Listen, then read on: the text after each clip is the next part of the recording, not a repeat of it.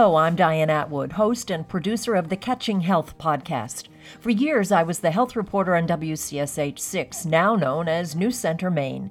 And now I produce the Catching Health blog and a podcast. My mission remains the same, to provide health reporting that makes a difference.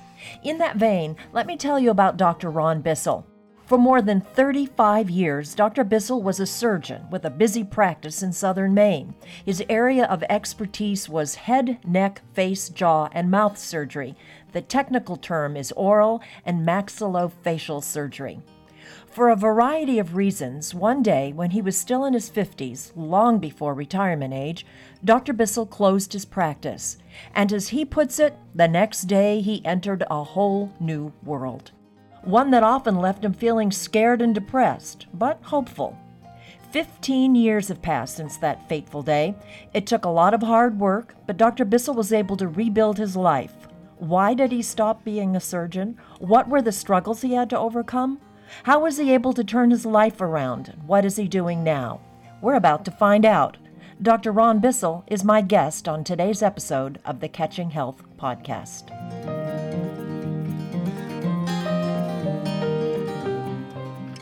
Welcome, Dr. Bissell. I'm so happy that you could be with us here today. Thank you for inviting me. My first question, though, is why on earth did you become a surgeon? Is this something that even as a little kid you dreamed of being? Not really. I just was fortunate because my parents were both ordained ministers, which gave me a different viewpoint on life because I could see them actually treating people and caring for them and dedicating their lives to just helping other people. That kind of ingrained in me this need or passion to try and help other people. And because it was attached, their business was attached without any need for physical monetary rewards, I didn't have that in my vocabulary. My vocabulary was just to help other people. So I was really intrigued by that because it led me into wanting to take care of people in a way that was different than others or other businesses or other professions. I didn't really have any particular idea in mind, although when I was in undergraduate school, I did kind of have an interest in ophthalmology, which is a little bit different than what I wound up doing. But surgery fascinated me because I could have instant reward for what I could do for people. I could see that they changed, I could change their lives. That was particularly true in the trauma surgery situation, which is where I was trained in Boston for that. And by treating people who are in a traumatic situation, who have disfigurement or some other problem secondary to the trauma that they sustained, you get an immediate feedback, not just from the patient, but from yourself, because you can stand back and say, I did a good job on that one. I'm really proud of myself. Or the patient would say, thank you very much and be very appreciative of what you did.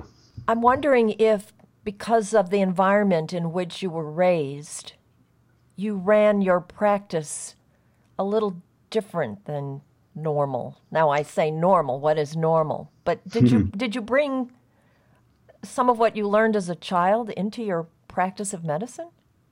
Oh, absolutely.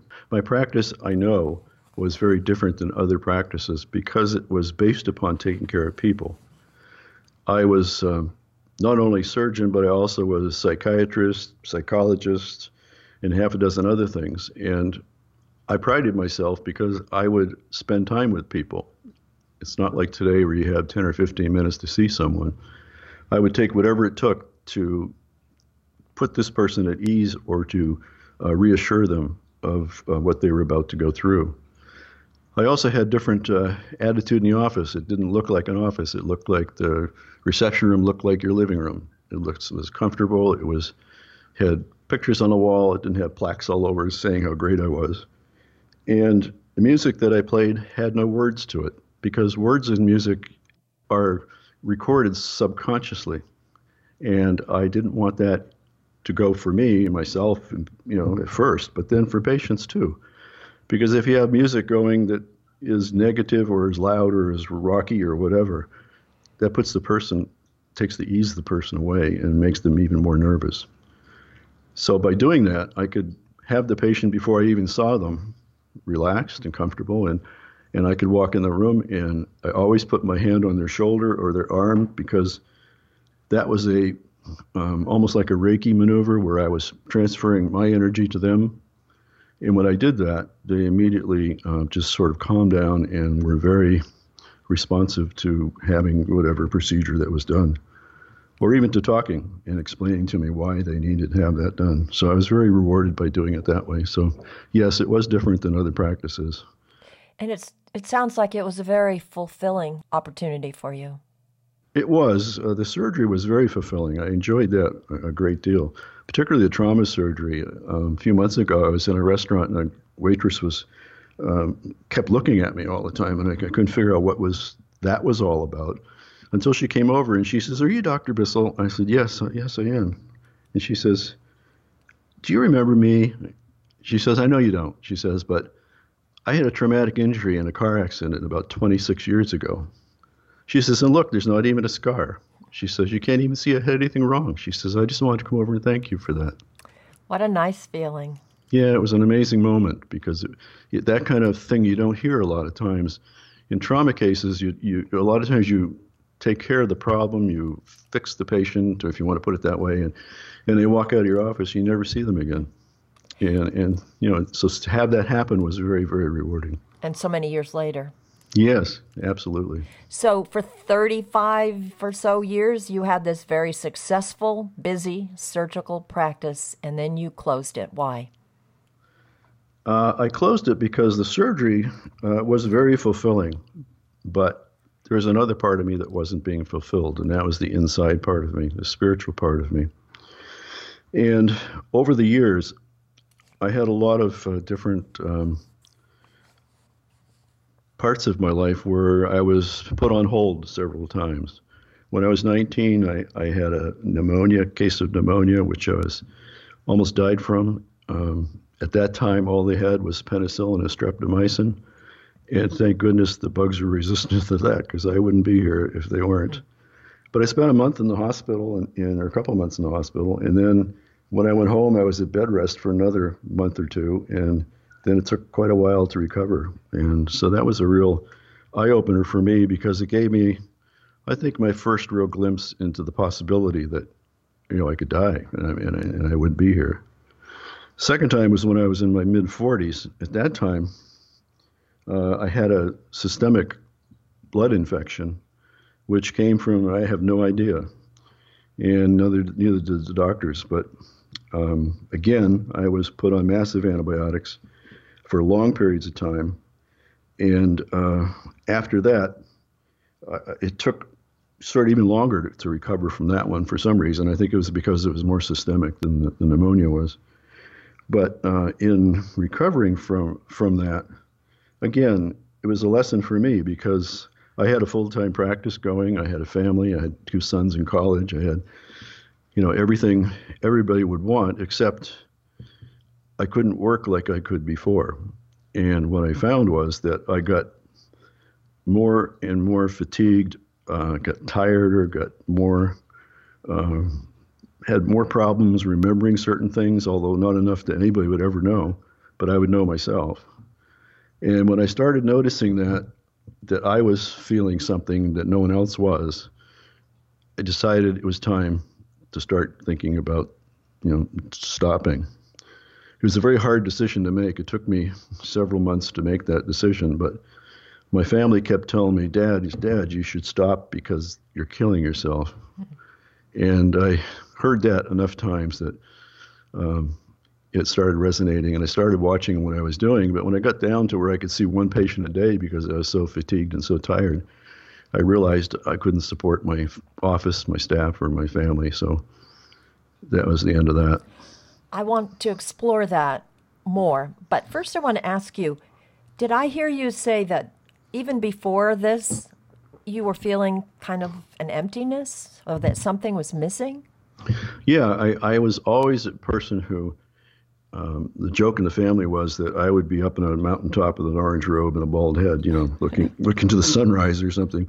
And because I was always different that way, I always looked at things from a very spiritual, introspective position. And I was a little bit different, to say the least. And but that led me to, when I went into practice, led me to study different types of techniques to help reduce stress, because trauma practice is stressful at times. And I decided to try meditation, because that was, back in the early 70s, was the big deal. It was, everybody was doing meditation. So I did that, but I did my own kind of thing, because I had been reading and studying it for several years. But then in one year I said, I'm going to go take a course in this, because I want to make sure I'm doing it right, which today to me is humorous, which I'll hopefully remember to explain to you. But so I took the course, and it was, exactly what I was doing myself, and it wasn't anything different to it, except it had a few differences that I did, and that had to do with a lot of what I do today, and that is that too many people teach people to do things in a very rigid manner. For example, in meditation, they tell people you have to sit up straight in your chair, you got to put your feet on the floor, you got to, look straight ahead, you can't move, you got to whatever. And for me, that just sort of removed the whole reason you were there. The reason you were there was to get away from all that and to get to a place of peace and quiet. So I kept doing that. And one day, my wife and I went to New Hampshire, and we were sitting by a lake, and it was a nice sunny day, clouds in the sky, and I was laying in a chair, and I was watching the clouds go by. And as a kid, I used to make animals out of clouds. I'm sure you probably did that too. And so I was up there kind of having fun doing that. And all of a sudden, I kind of started going into a pretty deep meditative state, and which was very relaxing, because that's what I wanted to do. I wanted to sit there and be able to just kind of leave and get stress relieved. And I had a very interesting experience. And the experience was sort of like a crack in time. I fell through a crack in time, and I found myself somewhere else. And that crack in time led me to a place of extreme peace, kind of forever distance. You could never see the end of it. It was just, you were just part of everything. And it lasted probably for a good, half hour, 45 minutes. And when I came back, I kind of woke up because something disturbed me. And all of a sudden I said, wow. I said, what just happened? And from that experience, I realized that there is a place inside of all of us that is a place of calm and a place of peace and a place of quiet. And the idea is to reach that place. And once you do, it's called an awakening by a lot of different people. Once you become awakened, what happens is your whole experience of life changes from just being who you are to the entire universe out there. Kind of the connection seems to be quite obvious to you. So that led me further along and kept feeding me and kept feeding me and feeding me. And that's what I think really saved my life in a lot of ways during many situations, but also led me to that ability to be able to start talking to people about it and to not be afraid to, and say, yes, I have had these experiences, and I can explain what they're about and how to take care of it. And it was just an unusual, I always say it's kind of an unusual life I had, and it was a wonderful life, but it was also a very spiritual life. And today, I have that so deep inside me that I'm constantly there now, and it's just a wonderful feeling to be there. Would you call your experience when it happened that first time a form of meditation? No, it was I think it was a deeper form of meditation. I know a lot of meditation people will kind of guide people into a room or have them select a room or a different place to go into. And that's sort of like unlocking the key to a part of themselves that they usually has the door closed with. And this was different than that. This was like, I don't know if you've ever seen Mickey in the Mirror, the little cartoon that Walt Disney did back in the 30s. And it's a story of Mickey Mouse laying in bed, and you see his spirit comes up out of him. He goes over, looks around the room, and goes over, he sees a mirror, and looks at the mirror, and he touches it, and he notices his fingers go into the mirror a little bit. And then he pushes again, and his hand goes into the mirror, and then he goes a little more. He keeps pushing. All of a sudden, he pops through the mirror. He's on the other side. And everything's, backwards because he's on the other side. And that's sort of what it was like for me. It was sort of like I jumped through this, I call it a thin, sticky veil between us and the spirit. And once you do that and you experience it, you just never, ever forget it because it's such a peaceful thing. But how do you get back to it? Back to where? To that place? Yes. Well, it's difficult in this world, I have to admit, even for myself. But I have a little technique that I use, which works very well for me, and I've taught other people it seems to work for them. And people tell me that they can never meditate because their mind's always going all over the place, and they're thinking this and thinking that, and they got to do this, got to do that, because you live in such a busy world. I tell them, I said, well, when you're in a state where you want to meditate, you close your eyes. I said, you get these words going by. I said, don't concentrate on the words. Let them go. I said, concentrate on the space between the words. And when you concentrate on the space between the words, that space gets larger and larger and larger and larger. And pretty soon the words just don't even matter. It feels like a very rich experience. Mm-hmm.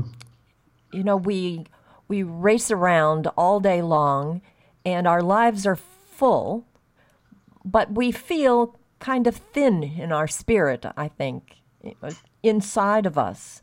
And what you're describing feels very rich. It is. It's it's an incredible experience I've had. The experience that I've had that has really led me to write 6 books now and all the work I do on the internet comes from an experience of meditating for quite a few years. And then almost, I don't know how to quite explain it other than becoming a conduit for words. And I started getting words while I was meditating, and I knew they were beautiful. And I said, boy, these are really... But when I stopped meditating, I forgot them because I left them, obviously, back where they were. Mm-hmm. And so that was back in the days when we had the first little portable computers came out, although they weren't little, but they're portable, sort of. So I got one of those, and as I was receiving these words, I would transcribe them, I'd type them, so that afterwards I could remember them. So, go ahead.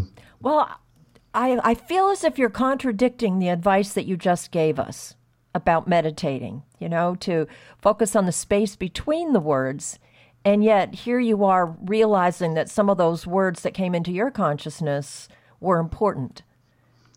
I think it was the difference is that when you go to meditate, you're going for a specific purpose, and that purpose is to relax, go to a place where it's peaceful and calm, and to relieve yourself from stress. Well, once you do that for a while, it becomes natural for you to just be in that place, and it doesn't really take much effort to be there or to get there. And then you say, okay, what do you do now? Well, some people can stay there forever. Some people, like me, are curious, and instead of feeling terrible about the situation or that you're wondering, well, I should be doing something, I started exploring that space that I was in. And when I did, all of a sudden I had this barrage of words coming towards me, and they weren't like words you'd hear other places. They weren't like everyday speak. It was spiritual speak, I guess you could say, and that's what caught my attention. What kind of words, though? Give us some examples. Well, I can give you let me tell you a little quote that I can tell you here. It says, by learning about the spiritual world around you, you will become the glow of the universe. Look at yourself with love and notice what you see. Awaken to the possibilities of your life on this globe and welcome change, for in it lies your future. Learn of beauty, the beauty of your soul. Your world is fertile ground. Become the maker of your new tomorrow. That's just something I just happened to pick up. But Are you telling us that these are words that came to you when you were in this? Yes. Yeah. Wow. What what I interpreted it as is you heard of spirit guides, you've heard of spirits, you've heard of all these different things. Well, I was at a particular tough place in my life because I realized that I had this problem and what was I going to do about it? And as a way of helping to relieve those symptoms, I would do meditating, but I also would do visual type meditations and within myself, not looking at a screen or something, but just within myself. Mm-hmm. And then one day when this started happening, I kind of said, hello, who is this? It's myself inside. And I came back with about 5 or 6 different voices. Like I don't like voices because they weren't voices. They were energies, put it that way. And they each had different things to say to me. Like if I was having a particular problem in one day or something, they'd address that problem. And another day I'd address another problem. And so over a period of time, I became quite comfortable in back and forth kind of conversations. And at first you thought, this is crazy. People are going to think I'm stupid, or I'm really lost it. And when I was in practice, I was very concerned because of that. I didn't want people to think I was, off the rails. But I kept it to myself. The first thing I did was an audio tape, which was a 90-minute audio tape of spiritual meditations. And the meditations were just words that I received. And I put them down. There's poetry. And so I read the poetry and put some music behind it. It's a beautiful tape. But that was when I first started getting a real deep connection and those 5 or 6 different energy levels kind of merged into one. And that one is, I gave it the name of Eben, or he told me his name was Eben, E-B-A-N. And I learned about him. I asked him about his history, and his history went back to the Viking days, and it was quite interesting. And go ahead. It kind of sounds like having a higher power within yourself. But what happened is that I'd like to think we all have that within ourselves. Oh, absolutely. But you recognized it. You came to recognize it.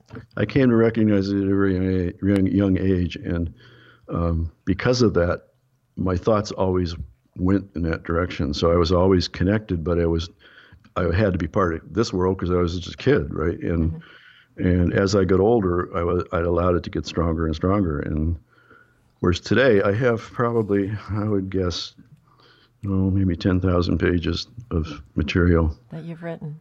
That I've received. Oh my goodness! Oh my goodness! And out of that, I have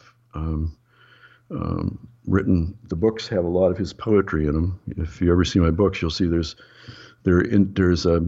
verbiage and paragraphs, and then in between them, there's poetry. The poetry is all the poetry that I received.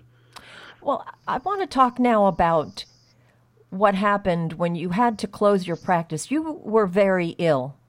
Yes, I was. Physically ill. You had tremors, pain, fatigue, and these symptoms hung on for a couple of years. Yes. And they've forced you to close the practice. Yes, but they forced me because I was the only one that knew I had the problem. In other words, I could compensate for things. If I started getting a little tremor, I knew how to guide, say, put a needle or whatever. And from a patient standpoint, they had no idea. They had no clue. But from a personal, internal standpoint, I was sick. I was in a lot of pain, and my days just kept getting shorter and shorter. So before, my theory was always, I'm here to help people. I'm not here to hurt people. And as soon as I noticed that I was not of the highest quality that I wanted to be, and I just mean that by, maybe instead of being kind to someone, I may be sharp with them if they're kind of, you know how people can give you trouble sometimes just because they like to. Well, and if you're in pain, it's our ability to tolerate things diminishes greatly. Yeah, that's what it was from. And I found that there's a cycle you have, and the cycle is if you're a chronic pain person, the chronic pain depletes your brain chemicals that causes more fatigue, and the fatigue then causes depression, and the depression then creates a loop cycle back to pain. Pain continues, and you get this loop that keeps going and going. So you can only take that so long, and I did, and I started on different types of medications, and when I did that, I said, no, I can't do this, and then I got down to where I was so fatigued that I couldn't really see hardly anybody. Then I just said, no, I'm done, but no one knew, and that was always a remarkable thing. Even today, people, I'll stand up for 2 hours and do a workshop, and they'll just not think anything, and some people might know about my situation, and they'll just, be amazed that I can do that. And, I tell them, I said, when you get into that space where spirit dwells and you come from there, pain and, all those things just go away. What was your diagnosis? And it wasn't easy to figure things out, was it? No, I went to rheumatologists. I went to, oh gosh, everybody you can imagine. And one person told me it's because I was battered as a child, and I said, thank you very much, and I left his office because that was crazy. I had two very loving parents. But they tried to stick it on everything, and finally they just said, well, you must have fibromyalgia, because that's what, the big thing is now, or then even, or starting to be.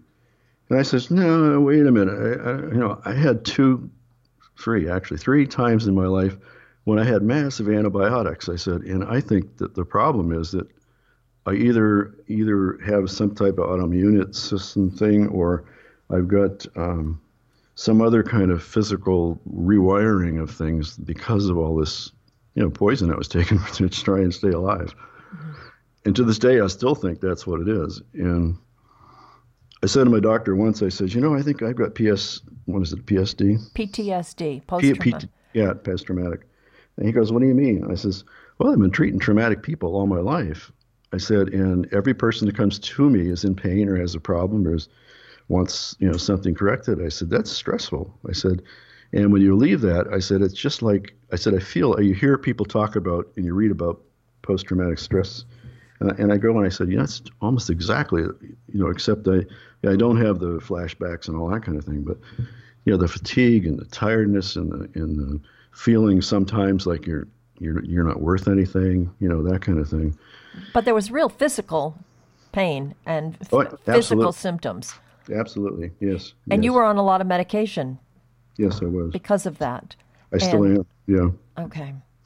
Yeah. So all of this meditative, spiritual practice helped you through this kind of like the darkest time of your life, it feels like to me. It really did. It made it so that, I guess the way I could put it is that I never identified myself with what I did. I identified myself with who I was or who I am. So that leaving one, taking one costume off and putting another one on wasn't like I was doing something difficult. It was something like, oh, okay, well, we'll just do this for a while. It wasn't, and each time I was dedicated to what I did, and I was very good at what I did, and I was a very good surgeon. But, there's a lot of doctors that when they retire, they have nothing, they wait until they're 75, 80, or 90, and then they retire and they wonder why there's nothing left to do.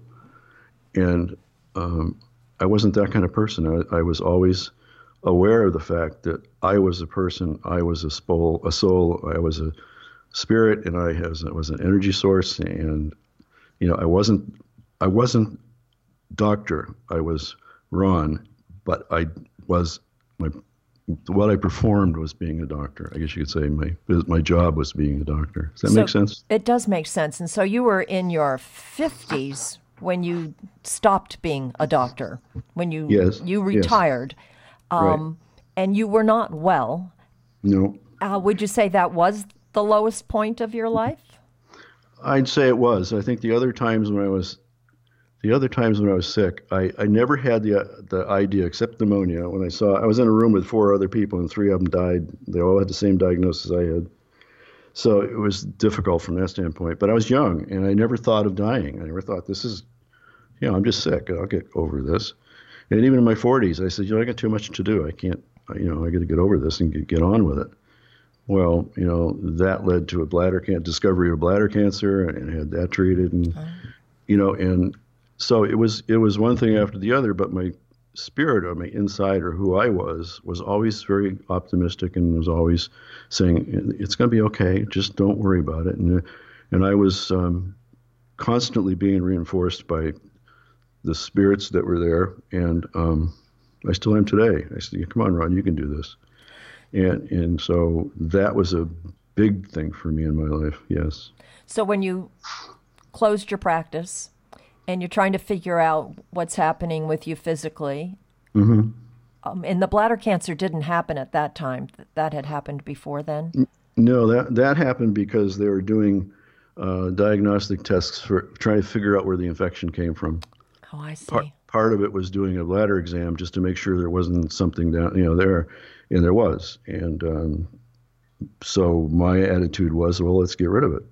And so, being a surgeon, it's cutting things is what you do, and you see something like that. So, cut it out. Cut it out. Yeah, I don't want that in there anymore. So we did that, and it healed, and everything was fine. But it led me again to this reality of life and reality of fragility of it, and how important it is to tell people how much you appreciate them, or tell people that you love them, tell them that, thank them for things, because those are the things that make the difference in how you feel and how your spirit is.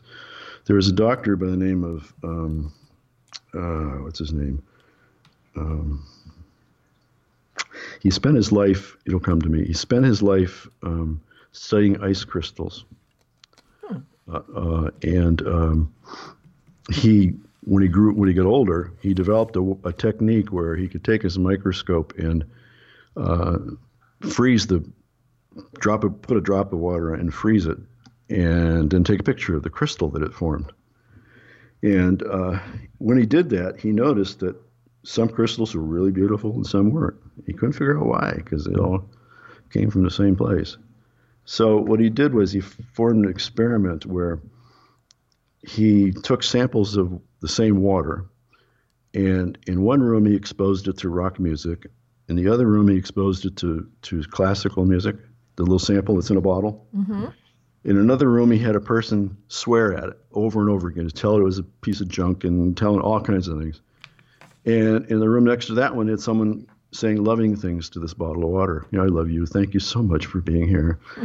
That kind of thing. And then in the third room, he had speakers. And no, I'm sorry. We already did that one. I'm getting confused here. The third one, he wrapped paper around the bottles, and the paper had sayings on it. One group had terrible things on it. The other group had wonderful things on it, written on the back of the paper, and he wrapped it around the bottles and just left them there for a while. So he came back and he did the crystal studies. Matsuri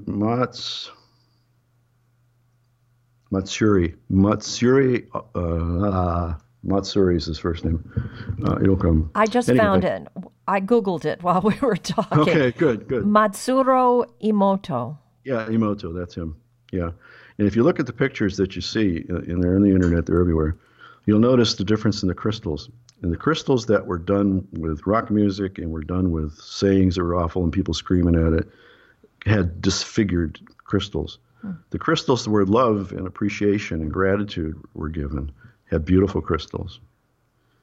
So he went one step further and he says, okay, let's do something really off the wall. He said, so I'm going to go out to a lake by a monastery, and I'm going to get water from the lake in the monastery, which he knew was polluted and wasn't, the purest water in the world. And I'm going to give it to one sample to the monks, and I'll take the other sample myself.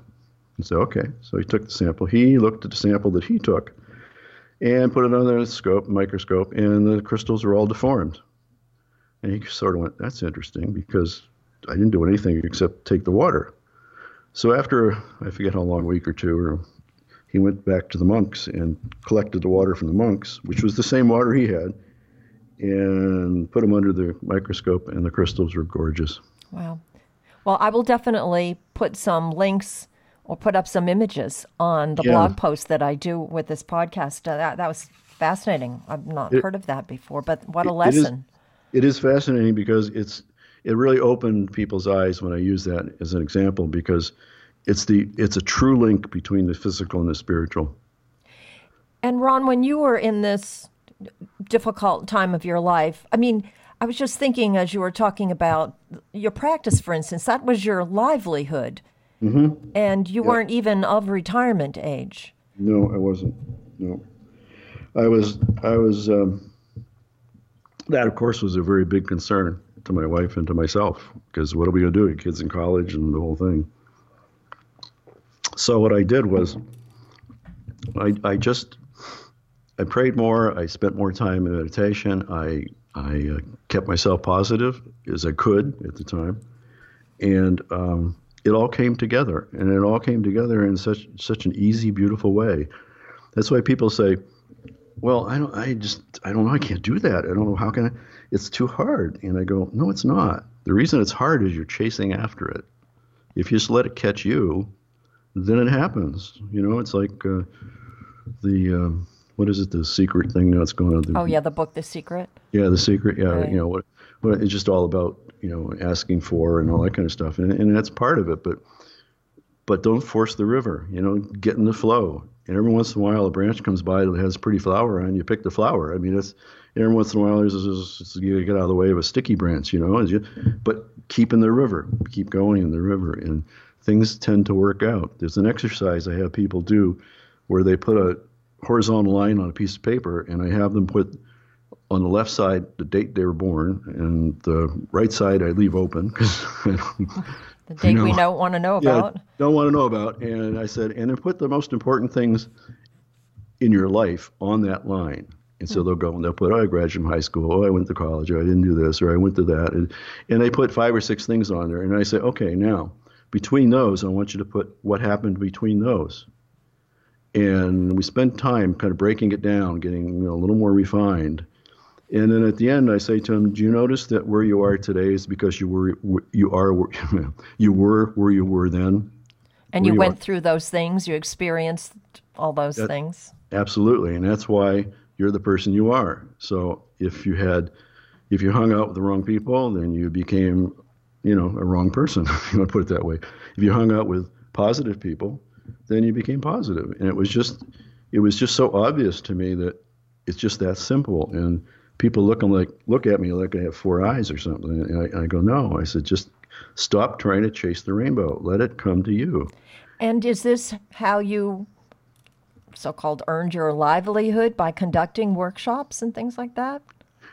No, I've never charged for anything I ever do. Wow. I don't, because I have a deep appreciation, a deep respect, and a deep thank you to God and to the universe for allowing me to be here. People don't realize that when you're born, you've won the lottery. I mean, you think about the odds of you being here, they're astronomical. And you think about the chances that your mother met your father and your grandfather met your grandmother and your grandmother, and back and back and back. You have no business being on this earth. So why should you sit around and mope and say life is terrible? Because life is. And what you have to do, like I have to do, is live with the deck that that the universe gives you, and make it the best you can. So what I do is, people say, I don't know how you can do these workshops. You have to stand and talk to people with us. And I go, because that's what gives me my peace and my comfort, and gives me, like right now, just talking with you, I'm back in that place, and it's just a wonderful experience. So you have a website that you created, and it's called Listen to Whispers, and it's the number 2. I will provide a link with the podcast on my Catching Health blog page. The name, Listen to Whispers, where does that come from? Well, it comes back from when I was probably in my 30s, maybe, early 40s. My mother and I used to always have, I guess I'd call them philosophical discussions. And her father and grandfather, or grandfather, I think it was, was a person who was a very deep thinker. And she would always say, you're very much like your father, or my grandfather. She said, he used to think and he'd write these things. He says, and he just was, just different like that, And I said to her in the midst of this conversation, and she went back, we were talking about spirits and God and everything. And I looked at her and I leaned over to her and I says, Mom, have you ever heard God speak to you? Has God ever told you anything? Here you've been in ministry for 30, 40 years. He says, has God ever said, good job? Or has he ever said, keep it up, or anything like that? And she leaned over to me, got real close to me and whispered to me. And she says, Ron, God speaks in whispers. Wow. So you have to be quiet in order to hear them. Which is what meditating is all about. Which is what meditating is all about. So listen for whispers was my first site that I had, because I thought you had to listen for those whispers in order to hear them. And as I got along in writing and giving talks and everything, and watching people go from me to somebody else to some other guru and some big shot in wherever they are out in Utah or somewhere, to see them talk about their experience, I said to myself, no, that's not right, because you can't just do that forever.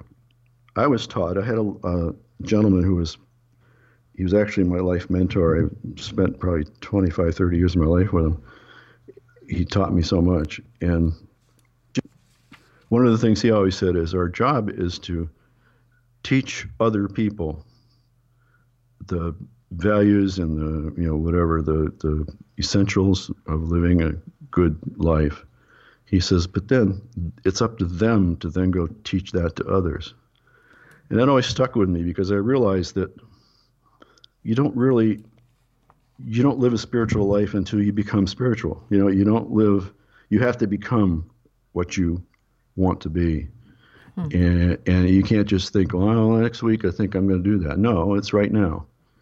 And there's no excuse for not right now. But and so what you're doing just this, you've learned to live a spiritual life, and all you're doing, I'm keeping it simple, is sharing your own experiences and allowing people to take what they want and do what they want with what you're putting out there. I have absolutely no interest in what's the word? No interest in making people want to go to this church, religion, this whatever. That's not my interest. What I've found is that my purpose is to be an awakener. And by that I mean just to awaken people to the possibilities that their life can be. And so I have a couple of questions running through my head. Yeah. First, I want to make sure that people know that if they're interested in what you have to say, they can go to your website, listen to Whispers. Is it .com? It's .org. .org. Listen to the number 2 whispers.org. And they're going to find a wealth of things. There's workshops on there. There's meditations on there. There's a friend of mine, a very good friend of mine, Sheila St. Hilaire, who is a healer through music, through sound. And I've got some of her meditations on there. Also, if you go to Ron Bissell on YouTube, you'll see a whole bunch of videos that I've done. We're going to have to wrap up here pretty soon. Before we say goodbye, you need to leave us with some concrete steps that we can take beginning the moment you and I hang up. The first step in spirituality, I think, is to discover the God within. Realize that there's a place inside of you where you can communicate with your Creator. It's not anything fancy or anything terrible. It doesn't take a certain state of mind or a certain way of thinking. What you have to do is give up the you that is part of this world and become the you that is in that space, and they're different. I call the space the soul space, and that was the title of my tape that I did, because that's the place where it all happens. It's like when you see sunlight coming through a window and you look at it and you see the particles of dust kind of twinkling in the energy of this light. You got to realize that light is the energy of our Creator. It's the energy of everything. It's who we are. And we need to switch our focus to realize that we're that energy and we can share that energy with whoever we want. And it's completely endless. If there's anything I could say to people, it's simply that we are all light from the source, and that light is endless, and we can give it away or we can hold it tight within ourselves, and that doesn't get you anywhere. Well, Ron, you have certainly shared your light with us today. Thank you. I appreciate that very much. I appreciate your talking with me, and I appreciate you. Thank you. Thank you for listening to my interview with Dr. Ron Bissell, and I will be right back with more information from Catching Health.